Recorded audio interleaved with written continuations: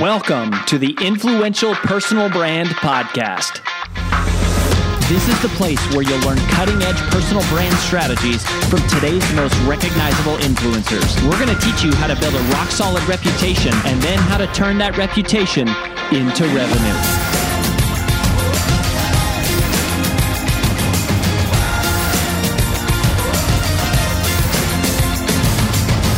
I'm your lead host, Rory Vaden, co-founder of Brand Builders Group, Hall of Fame speaker, and New York Times bestselling author of Take the Stairs.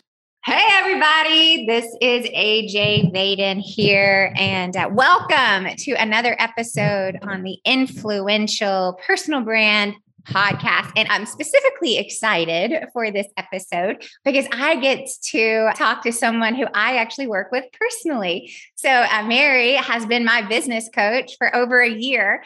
And so to get a chance to share her expertise with all of you is such a great honor and privilege. But let me give you just a little bit of her background. I could probably talk about and rave about her for the next 30 minutes, but that's not why you're here. So I'll make this short and sweet. But here are some things that I think is really amazing and some kind of sneak peek into what we're going to talk about on the show today is one, Mary has a very extensive executive corporate background in like Fortune 50 companies, Fortune 20 companies. I don't even know, it's like extensive. But what I love most is she's been able to take this amazing executive experience from these, multi-billion, almost probably trillion-dollar companies, and then apply it to small business and entrepreneurs like me. So I get the benefit of all this worldly expertise that allows me to tailor it to my own business. But she's worked with more than 200 organizations. Yeah, more than 200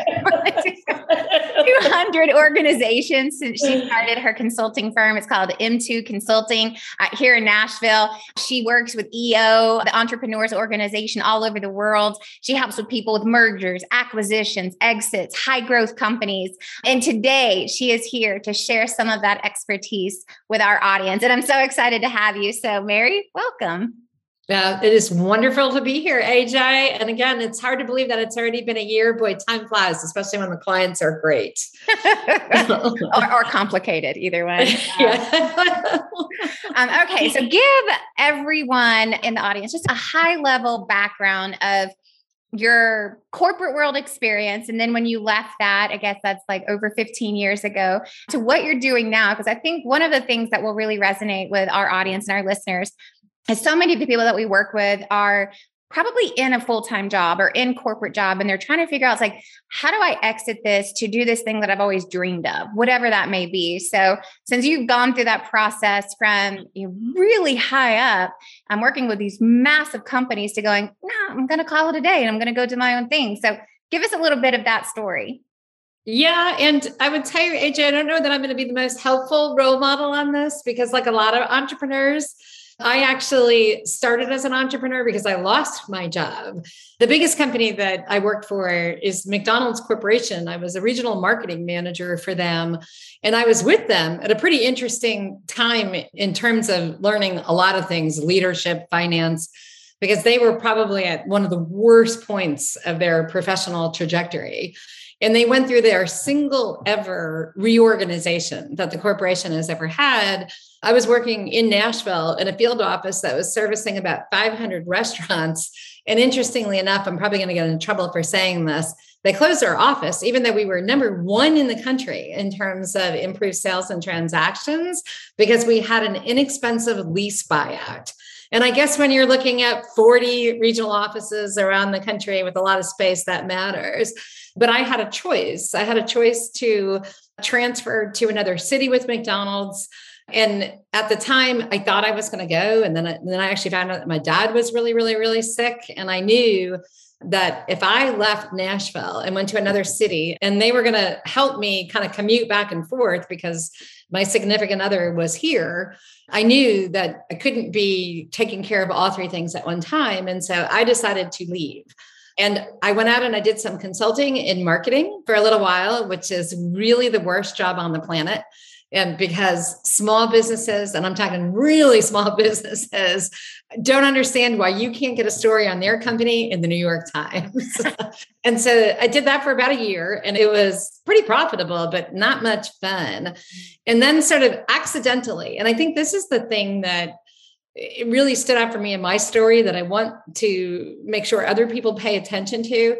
I met one person who opened a door for me that led to possibility after possibility after possibility. And I'm going to give her a shout out. That person was actually Julie May, who ran an IT company here in Nashville. She was a member of EO, Entrepreneurs Organization. And she said, wow, our organization is kind of a mess and you seem kind of smart and you know how this works. Can you come in and help us? And I had no idea at that point what they needed or how to do it, but just went in and did the job. And it went pretty well. And I did my best. And if I look back, I would be appalled at what I did wrong, what I did silly. But I think the most important thing is that I did it. And that led to me meeting different people who were also in need of people to come in and just sort of help them with business coaching. It's an interesting thing to think about. When I started, I was the only performance coach that I knew. I wasn't even a performance coach. I was a facilitator who sort of did some coaching incidentally with that. And now, almost 20 years later, in any room you're in a room with 2 or 3 other coaches. So it makes a whole lot of sense that we live in a world in which things are so complex and so interconnected. You need a partner who can help you sort of sort through things. You just want to make sure that that partner has something that's really valuable for you. And for me, that thing is scaling.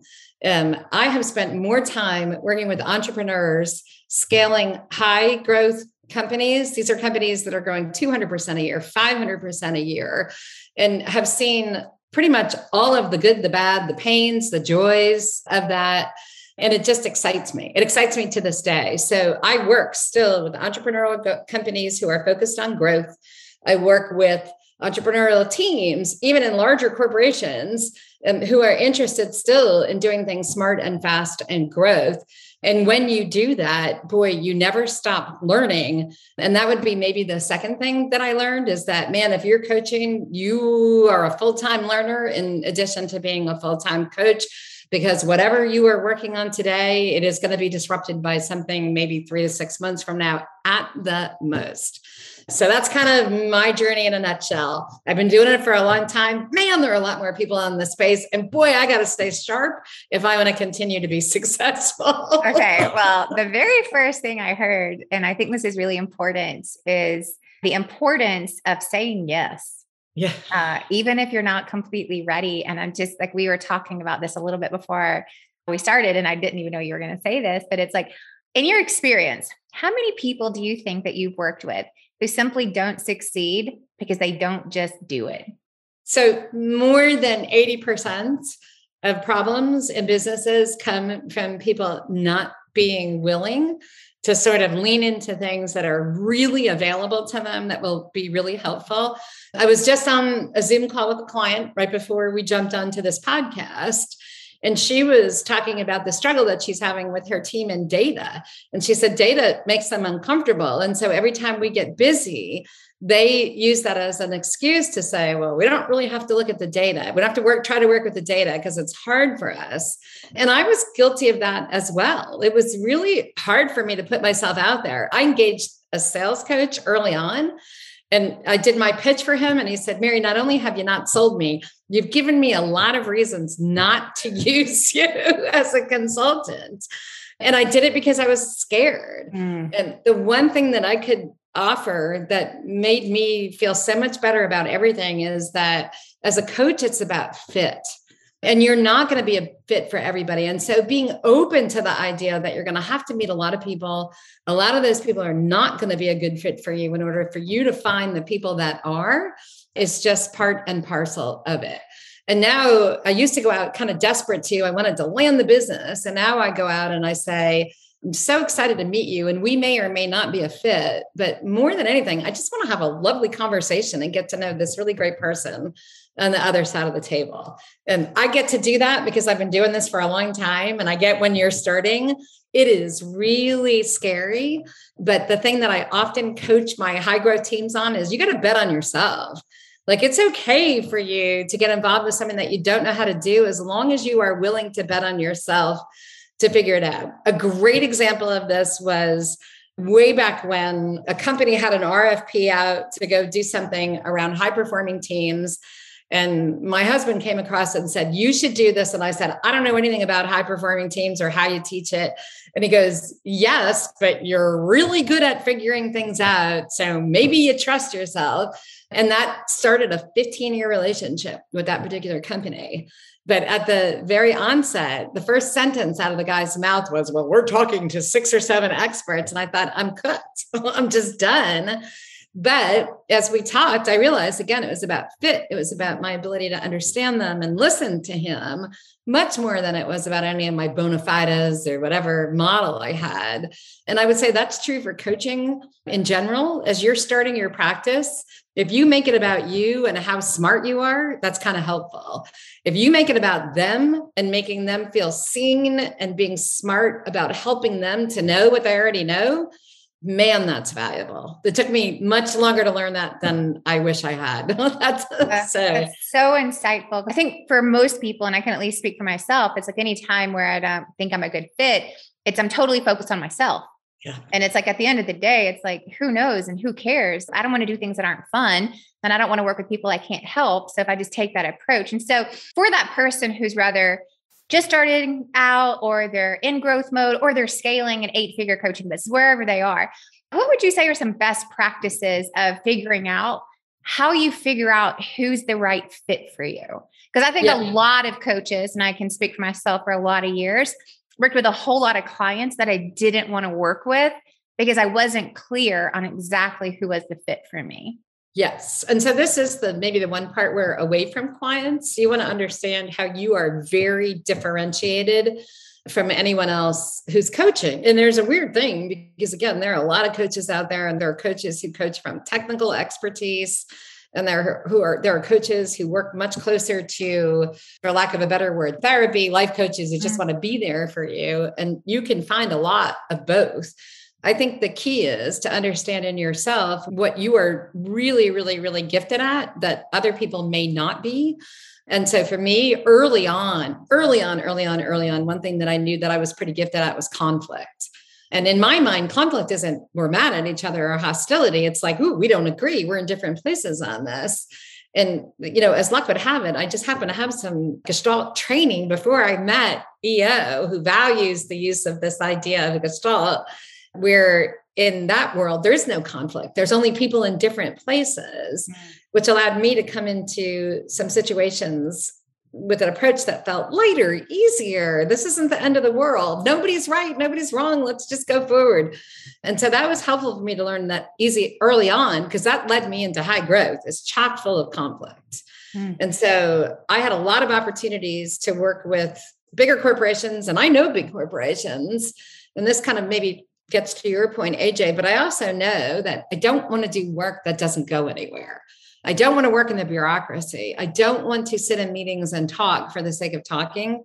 And so by definition, that screened out almost every large corporation. Utter respect for the fact that building consensus and working things through needs to take place. It's just not fast enough for me. Oh, and so that language.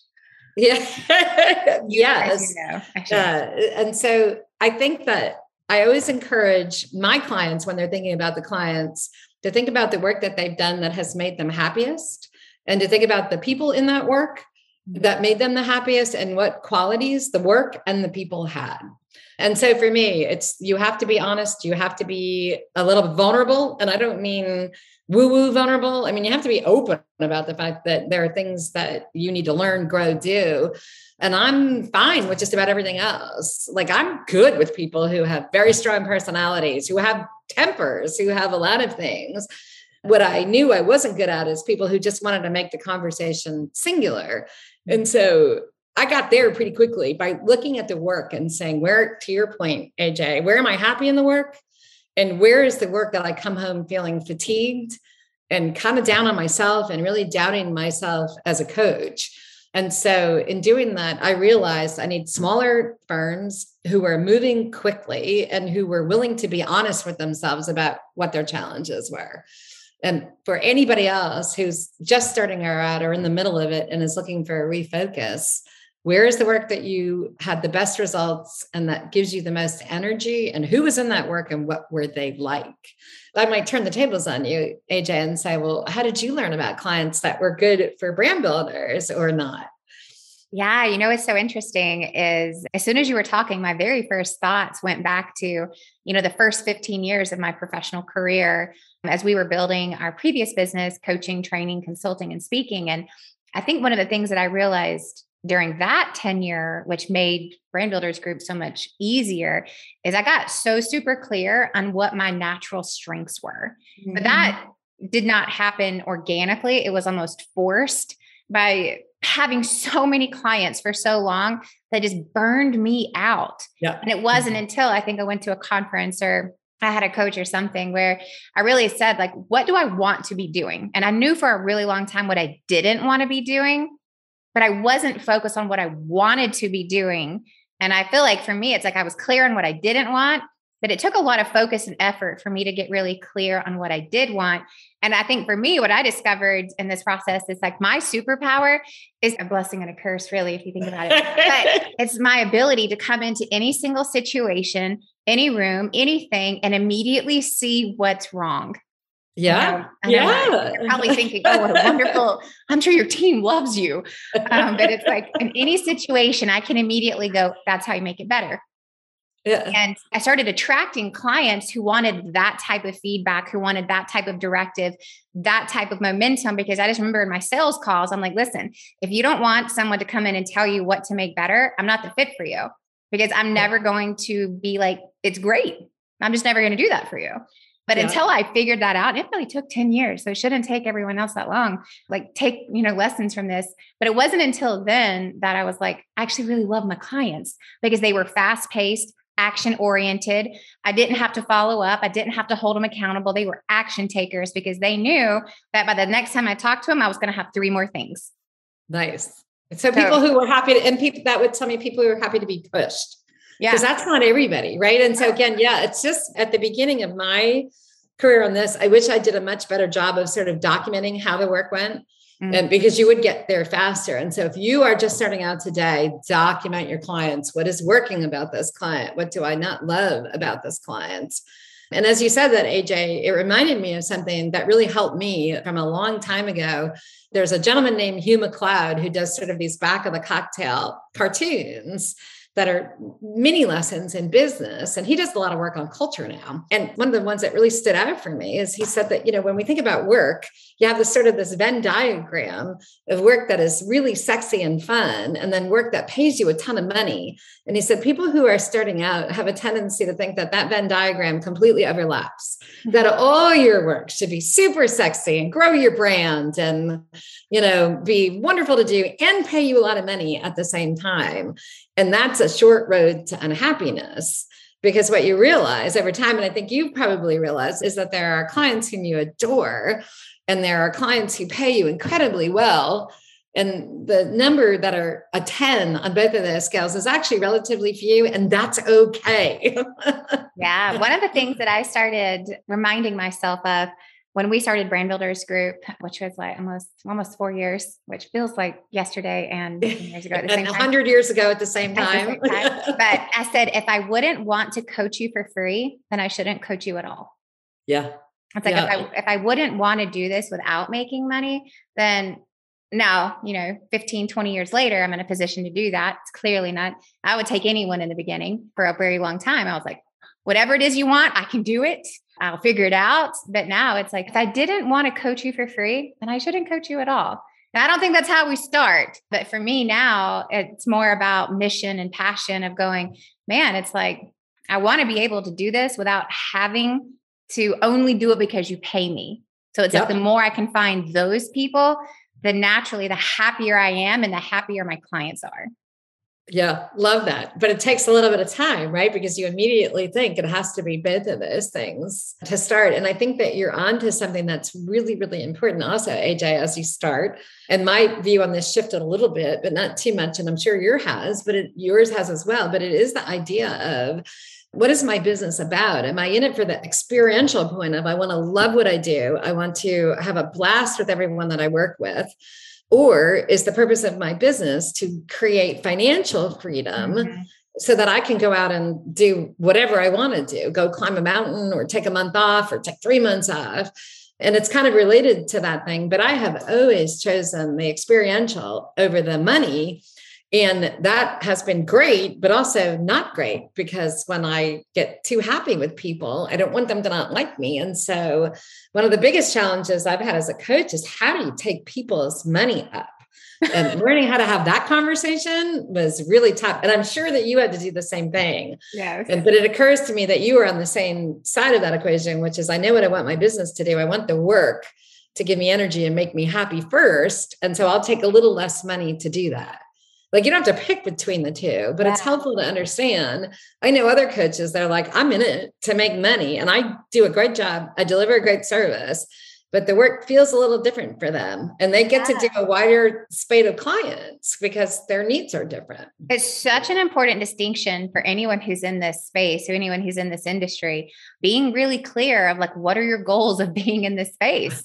Because that really does clearly distinguish your market and what you're going after. So that actually brings up a really good question, because I know that this comes up in our community all the time, is people don't know how to charge, right? They undervalue their services. They don't know how to charge. They don't know when to do price increases. And I find this for both businesses and personal services alike. So both on a coach side and then also on a individual who coaches businesses, like, any tips or advice or experience shares around how do you determine what to charge and when your prices should go up or come down, or like, how do you do that? Yeah, but pricing, the stickiest wicket for all businesses of all sizes. Anytime anybody's working on pricing strategy, I'll show you some unhappy people, because it's really hard and there are no real right answers on this. But for coaches, it's actually pretty simple. Most coaches start off by either way overvaluing their services or way undervaluing their services. And so you're going to have to make a choice early on as to whether you go with the retainer model. Am I going to say it's X number of dollars a month and we're going to make the most of that? Or is it a delivery, fee for delivery, which is for every hour that I coach you, I get money? There are challenges with both. To begin with, though, it is easier to get people to sign on for a fee for delivery. It is also easier to make the value of a fee for delivery visible when you're starting out. When you're on a retainer and you send a very big number to an entrepreneurial CEO, they're like, what is all this money for? Because I sure didn't see it. I spent an hour with Mary, but she's got $7,000 on here. And so what is she doing that way? And so I find that it's probably a good idea to try to sell both. But if you're selling a retainer, to make sure that the value of that retainer is visible and defined, not just, I promise to be there between 10 and 20 hours. It would literally be to give them a sense of, I'm advancing these things for you on that. The second thing that I learned is, I'm going to get in trouble for this. My pricing is highly aligned with how easy and fabulous I think you are to work for. That is probably not a great and scientific way to do it. But there are things that I value. Like, if you never cancel, I do fee for delivery. I've always found that just simpler, easier. I'm happier. But if you always show up when you're supposed to, if you're not always moving your schedule around or canceling, if you actually do something with the work, like just like you, AJ, and if you share with me that you think what I'm doing is valuable, you get a discount from me. And mostly it's a discount in terms of, I'm not going to raise your rates as we go. That's fascinating. Yeah. So that's and then the other part of it is, people always if you're a great client, it's kind of, there's an analogy with this with a rental house, which is, they say, if you find a great tenant who pays all the time and doesn't trash the house and doesn't have pets, you never raise their rent because you never want them to leave. And I think that's kind of how I feel about the clients that I love. And I have worked for, it's funny, like you say, we've been working together for a year. The number of clients that I have been associated with for more than a decade is more than I care to count. It's a great thing. But part of that is because I value them and I'm not always taking their money up. The second thing that I will say is take your money up on every next client. Like as you are building your business, if you got somebody to say yes for this amount, try taking it up a little bit and see if you can get somebody to say yes to the higher amount. And if a couple of people say yes to that, try taking it up to the next level until you get people who are 1 in 4 might say, oh, it's a little pricey, or I don't know, or just not get back to you. But if everyone is just like, oh, that's fine, you probably have room to go north a little bit. And that's what I have done. So I actually have a pretty big spread in what I charge. But it's, as I said, I'm a little wacky that way. However, my husband, who is always telling me, double your prices. I'm like, you're out of your mind, for one thing. But secondarily, I spend an unbelievably small amount of time in business development because I'm not great at it. And so word of mouth and people who stay with me allow me not to have to spend, on average, I want to say beginning coaches spend 25 to 33% of their time developing business. I will joke that sometimes clients are paying me to develop business because I'm in a coaching session and they're telling me about somebody else that they want to introduce me to. Yeah. And so that was my strategy, was make people really happy, generate good referrals, good word of mouth, and try to keep prices a little bit lower. Everybody's going to be a little bit different. But if you are taking your prices up, the key is you have to show value. You have to show, here's what you are getting and why it's worth it for you to have this time. That's something that with good clients, they'll tell you this is valuable or if it's not valuable. And boy, if I go too long without somebody saying, hey, that was valuable, I got to check in and say, hey, is the work aligned to what you need? But on the pricing front, I have found the easiest way to take prices up is to do it with new clients. And when you have to do it, don't nickel and dime, take the significant price increase so that you only have to do it every couple of years. That is absolutely a best practice in our line of work, is people don't want their annual renewal of your fee went up as if we're Comcast or Netflix these days. Every once in a blue moon say, hey, I'm adjusting to meet the business standard. Really helpful to invoke the standards of our industry. I'm adjusting my fees to be more many. Yeah. Those are so many good things. I just want to make sure we don't skim over some of those because this is a really challenging thing for most people. It doesn't matter what industry you're in. If you're in a service-based industry where you're charging fees, it's a big deal, especially in this coaching, training, speaking, consulting world. And there's 3 things that you said that I think are really worth just commenting on and honestly, one of them is this pricing model based on the ease of which it is to work with you. And because you are hourly, it's like, if I have to track you down and follow up with you to show up for my calls, I'm going to charge you more because you cost me more. That's exactly right. That's brilliant. That's so smart and creates more accountability, I would think, in terms of, hey, listen, if you're difficult to work with, I have to charge more because you're holding up space on my calendar. Yep. That's exactly right. So smart. And I think too, the thing that I love about that is also I love that there is a differentiation. And although it's like, I think it kind of like motivates clients to want to be better clients. Right. And it's like, who doesn't want to be motivated to be a better client of going, wow, if I'm a really good client, then I would get locked in at this grandfathered rate. It's like, I need to be a good client. And I think there's some reverse psychology that's actually really beneficial in that.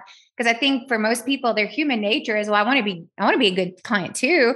And I don't think most people go into this going, I want to be a giant pain in the ass for you and then see if you can make it work. Amen. I mean, and you have to have some trust there. I don't say that to everyone. I say that to clients that I really like. And it also helps them to understand, hey, you get a little special treatment, which makes them want to be better clients. So smart. So interesting. Never heard that pricing model ever. Love that. So good. The second thing that I think is really good is this concept of being grandfathered into pricing. I think that makes a big deal. I think about some of my longest term consulting clients in my former life. And it's because I didn't just raise the prices for raising the prices. I'm like, you've been amazing. You've been 6 and 7 figure clients year after year. I'm not going to raise prices just for the sake of raising prices. I'm going to keep the prices the same so our relationship will continue. I can't tell you how many vendors that I've been contacted impacted by since the beginning of this year, letting me know they're just doing a standard across the board 10% price increase. And I'm going, for what? Like based on what? Inflation. Yeah. And I'm just sitting here going, okay, well, should I increase our, it's like in those things where it's like, and then, Roy and I had a long discussion around, well, should we be doing that? And then we just sat back and we're like, no, we don't feel like that's right for where we are. And so it's like one of the things that we've kind of doubled down on is we're not going to raise prices, but we're going to be doing new things to increase value without raising prices. And there's two different ways of going about it. And it's like, if you really wanted me to stay and to refer you business, which I would happily do, it's like raising the prices for no reason probably isn't the thing to do. So we've taken a counter approach and we've added 3 new huge benefits to our membership platform going, and we're not raising prices. Our goal this year is to increase value. So I just love that. And in fact, when I was at McDonald's, we used to use this very simple but powerful formula that said value equals price divided by experience. Oh, and the idea was to say, as long as you're providing an experience that seems better than the price, you're winning on the value score. So you didn't always have to take prices down. You had to make the experience better. At the same time was the key to driving value. So what you and Roy are doing is just so smart. And I think that it's so one thing, again, that I would share with people who are in this, doing what we do, and even for you guys too, AJ and Rory, is something that I do and started doing several years ago that it took me forever to do. And this is a shout out to a very smart guy named David Baker, who does a lot of writing about business models for advertising agencies. And I got dialed into him a long time ago. But one thing that he says is, if you're doing it for free, you still got to put it on the invoice. Because there's no way for people to understand the value of it unless they see it. And so I would put it in as this line item with a no charge, or I would actually put it in at full boat and then credit it back out. I do it both ways. But helping people to see these are things that we're doing that are valuable for you is super, super important. I love because that. they don't. We do abstract totally work, right? Like it's not holding something in your hand. Oh yeah. Out of sight, out of mind. What have you done for me lately? It's easy to forget, like all those things. Right. And so even again, like would finish this out by saying I never felt really great about either one of those things. And so just 2 weeks ago, I found out the thing that I love, that I put out invoices.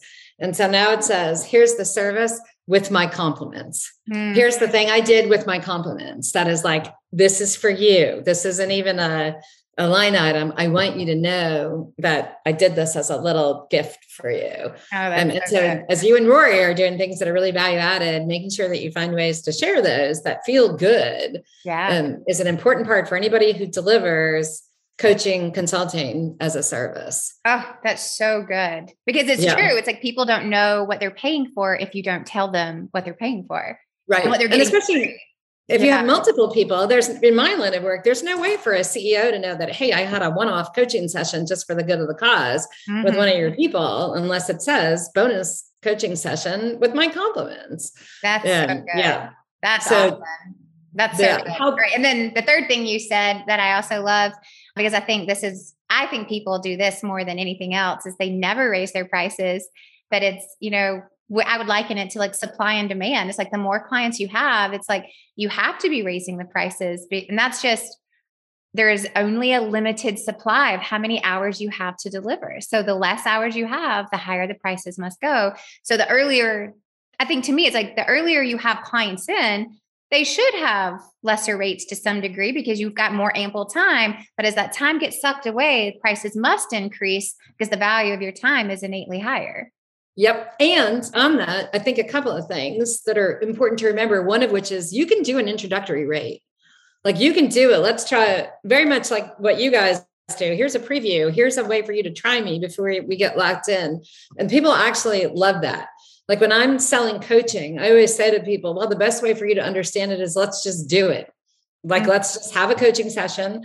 And if you're like, yes, that was great, then we can do next steps. And if you're like, that was awesome, but you're kind of intense, then we're probably not a good fit. And that's great too.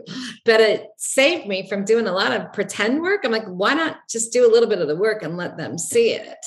And so that I think is something that is important to know, that you can also say to people, hey, we can do, my usual rate is, like, you got to know what your actual prevailing rate is. My usual rate is this, just so we can get to know each other. I'm willing to do 3 months at this, and then we can reevaluate.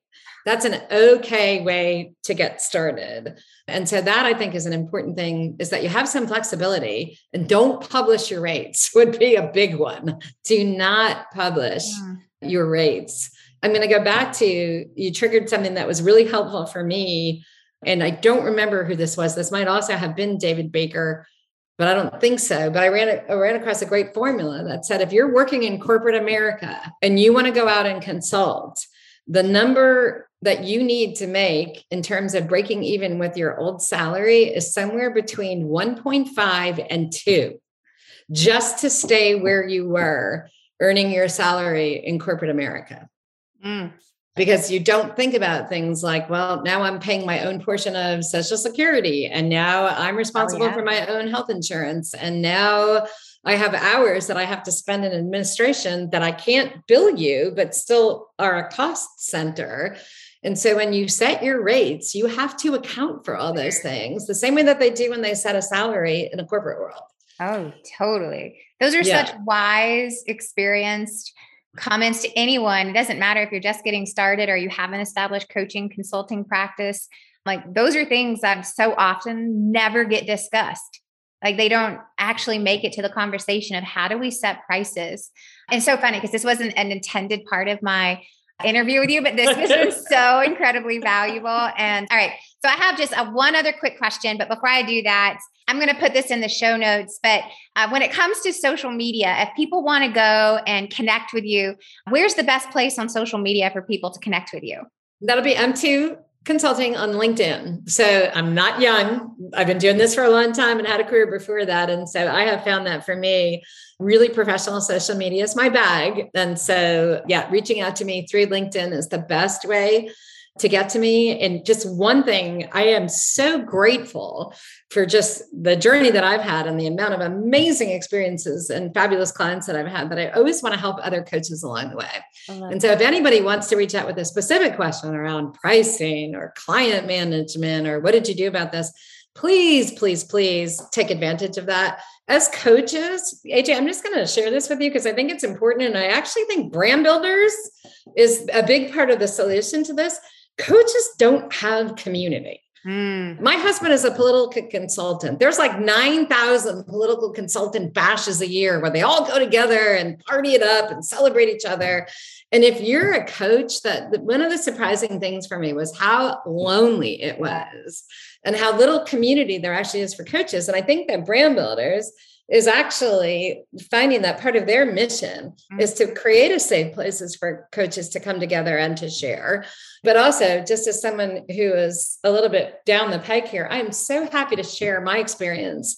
If it's helpful for anyone, that just reach out to me at M2 Consulting on LinkedIn or Mary Sobon on LinkedIn. If I can help you, I will. Oh, so awesome. That's why we love you so much. And I'll put all of that in the show notes. So generous. And you might need to prepare yourself. You might be. That's all's well, though. Like, again, it's an honor. And man, I'm just so grateful. So generous. That's so nice. Okay. Well, here's my last question. And this is like totally has nothing to do with anything other than my own personal curiosity. But I would say, and I think this is connected to this world of coaching that we're in, but what would you say has been your most favorite part about being a coach over the last 20 years? So the obvious answer, right? Like the existential answer, it's such a gift to watch someone change. It is such a gift to be able to watch the light bulb go off in an aha moment. Perhaps more importantly, it's so awesome. And interestingly enough, I didn't have children, but sometimes I'm like, oh, this must be like what it's like with a kid, where you watch your kid figure out how to tie their shoes at a very sophisticated high level. But to be able to watch people access, particularly their own self-agency, that is my favorite part, because what I have found with most people is we give up so much of our agency. When we are in trouble, when we have problems, we tend to go, it's all this stuff around me and I'm stuck. And if we just turned inward just a little bit and said, hey, actually, I have more than I need to get out of this. Watching people access that part of themselves, because then they have it forever in everything. It doesn't matter what they're doing. If they're like, oh, I can figure this out, that's pretty much hands down my favorite part of that. For myself, if you took the clients away from it, I would say my favorite thing is how much it requires you to stay current. And I can't think of another business where you do not have the luxury of relaxing. And I will share with you that I meet a lot of people who are my age, and I'm like, wow, you've had pretty much the same job for the last 15 years. And I'd be happy some weeks with having the same job for 15 minutes. But man, it keeps you young mentally. Like everyone is talking about the need to keep learning as a way to stay young mentally. So that's my favorite part about it, selfishly. Oh, I adore you so much. This has been such a special conversation with so many nuggets and so many awesome tips and best practices. Mary, we love you. And I don't know if people caught this. Like, I've had the pleasure of having Mary as my coach. And I mean, it's like, I speak for that. It's like, I know sometimes you say, it's like, well, just wondering if you still want to continue. I'm like, what? What do you mean? Don't go anywhere. You have to be brave enough to ask sometimes. It's true. But I can totally vouch. It's like when you find that right coach, and this is where coaches out there and finding your clients, it's like, it's a really magical situation. And so be intentional with your clients, be intentional with who you do work with, because it impacts you too. So with that, thank you so much. Everyone else, stay tuned to the next episode on the Influential Personal Brand. Hi, it's AJ Vaden, and thanks for listening to the Influential Personal Brand podcast. Did you know that the ideas we share on the show are things we actually specialize in helping you implement? If you want to raise your public profile and turn your reputation into revenue, please visit freecall.brandbuildersgroup.com to sign up for a free brand strategy call with one of our personal brand strategists. Again, that's freecall.brandbuildersgroup.com to sign up for your free call. Talk to you soon. All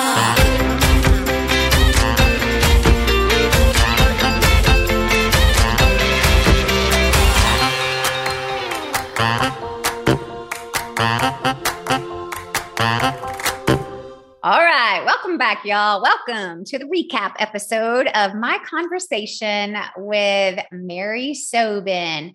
I love her so much. She is just so full of wisdom and experience. And as my own personal business coach, I was so excited to have her on here.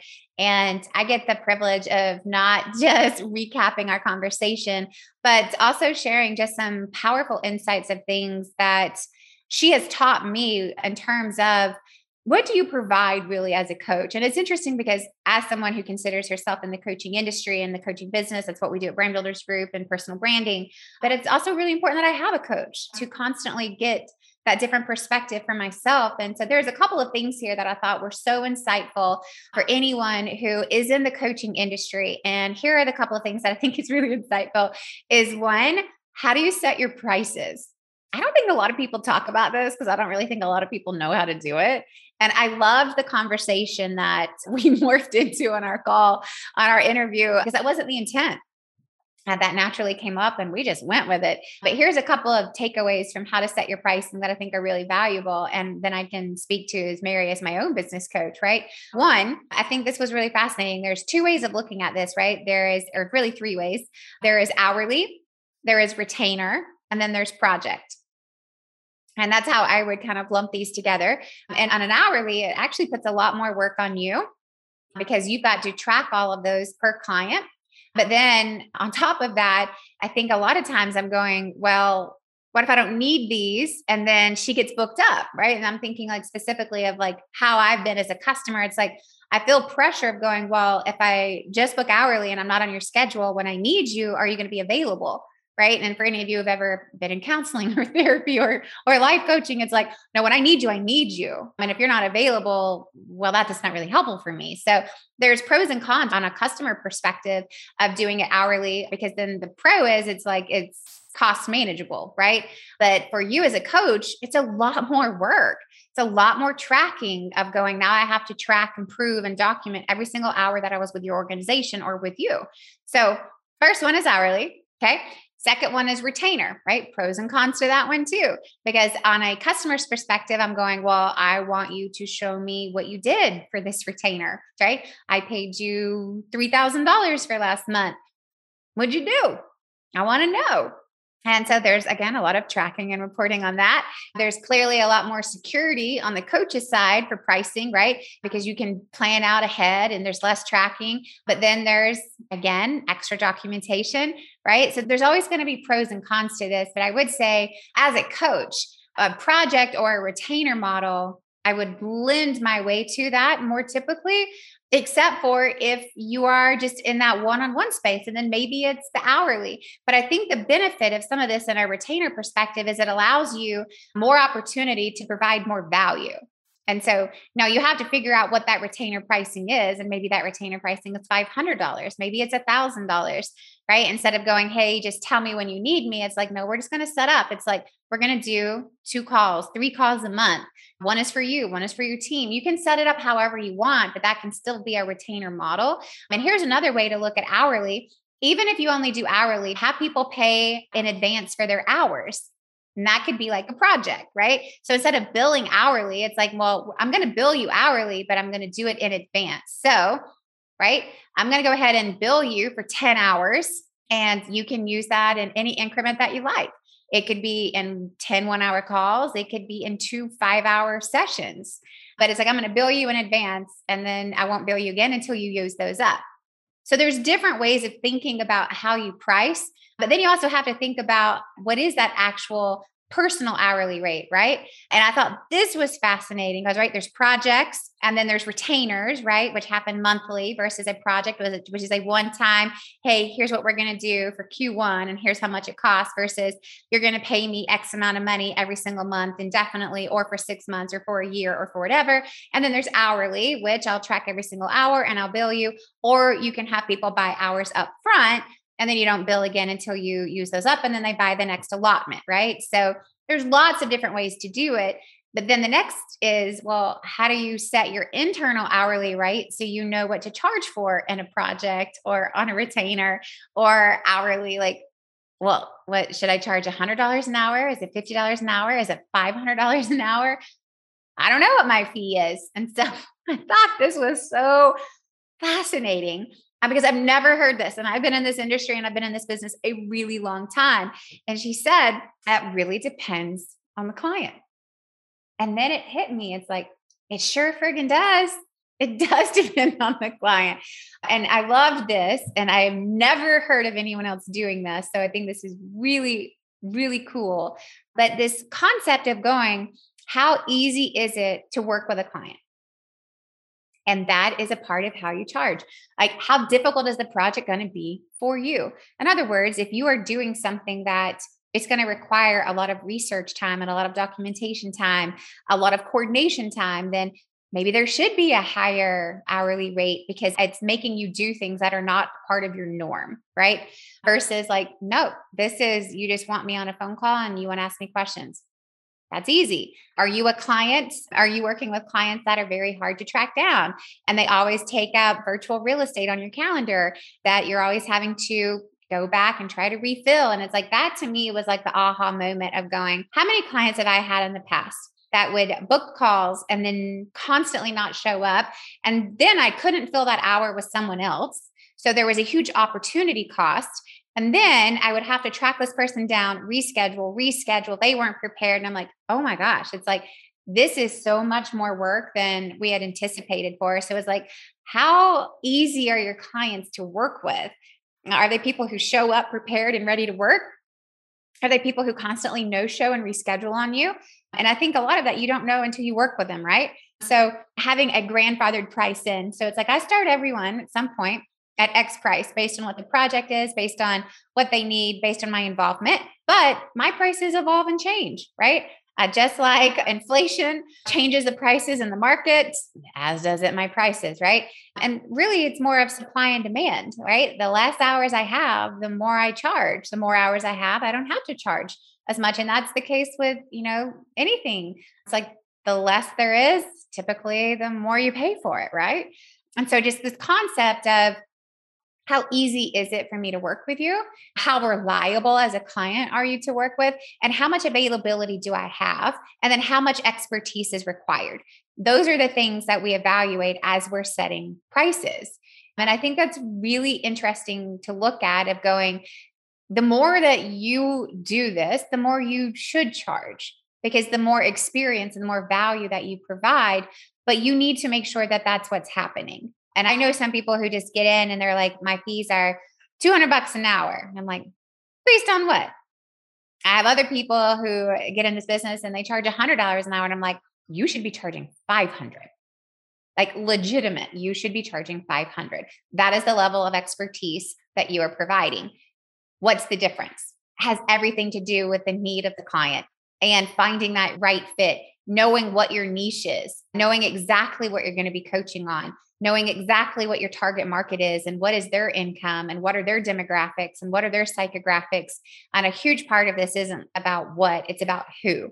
It's about who are you targeting and what expertise are you bringing and in what model are you going to be charging, right? And this is such a detailed conversation to have in this recap, but I think it's one that's really powerful. And as a customer of Mary's, to know, it's like, I'm sitting here going, I wonder if my pricing means I'm a really good client or I'm a really difficult client. I'll tell you what it did for me. And I hung up for this interview and I went and I talked to my husband, Rory, who's also a co-host, as you guys all know, if you're listening. And I asked him, and I was like, based on these fees, do you think I'm a bad client or a good client?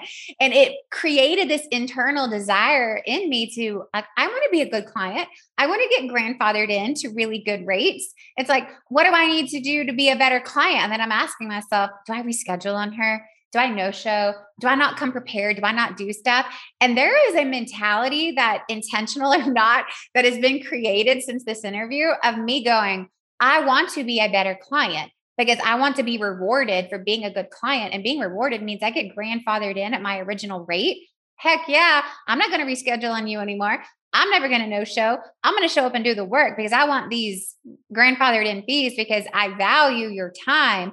And if I value and I respect your time, you're going to reward me as a customer. Sign me up. So I think there's also some reverse psychology working here in her favor, again, intentional or not, that makes me want to be a good customer. So again, really fascinating conversation on pricing. It's a really delicate conversation. It's always changing and evolving, as your prices should, right? They shouldn't be the same that they were 10 years ago, because you are definitely not the same that you were 10 years ago, or even 5 years ago, or maybe even last year. So please check out this full interview. Mary also gave the incredible offer to anyone in the coaching business. If you're a coach and you just want more community with coaches and you want advice from someone who's been doing this a really long time, she said, look her up on LinkedIn. It's Mary Sobon, M2 Consulting. And she said, reach out to me and I'm happy to support. I'm happy to help and ask any questions. So if I were you and I was a coach, I would take her up on that, because I'm taking her up on it and it ain't for free. So check it out. Go listen to the full episode and we'll catch you next time on the Influential Personal Brand. That's all we've got for this episode of the Influential Personal Brand Podcast. But here's some great news. One of the most valuable things you can do to help us and other new potential listeners to find our show is for you to both rate this show and leave a review. So, as a special bonus for you, if you leave us a comment in iTunes, Stitcher, or wherever you listen, take a screenshot of your review and email it to podcast@brandbuildersgroup.com. We will give you free 30-day access to 25 of our most popular interviews on video in your own private members-only area. So go right now, rate us, review us, and then send a screenshot of it into podcast@brandbuildersgroup.com. And we'll get you set up with free access to our most popular video interviews all in one place. Also, just please share this podcast with anyone who you think might enjoy it. And until next time, remember that building a business isn't nearly as valuable as building a reputation.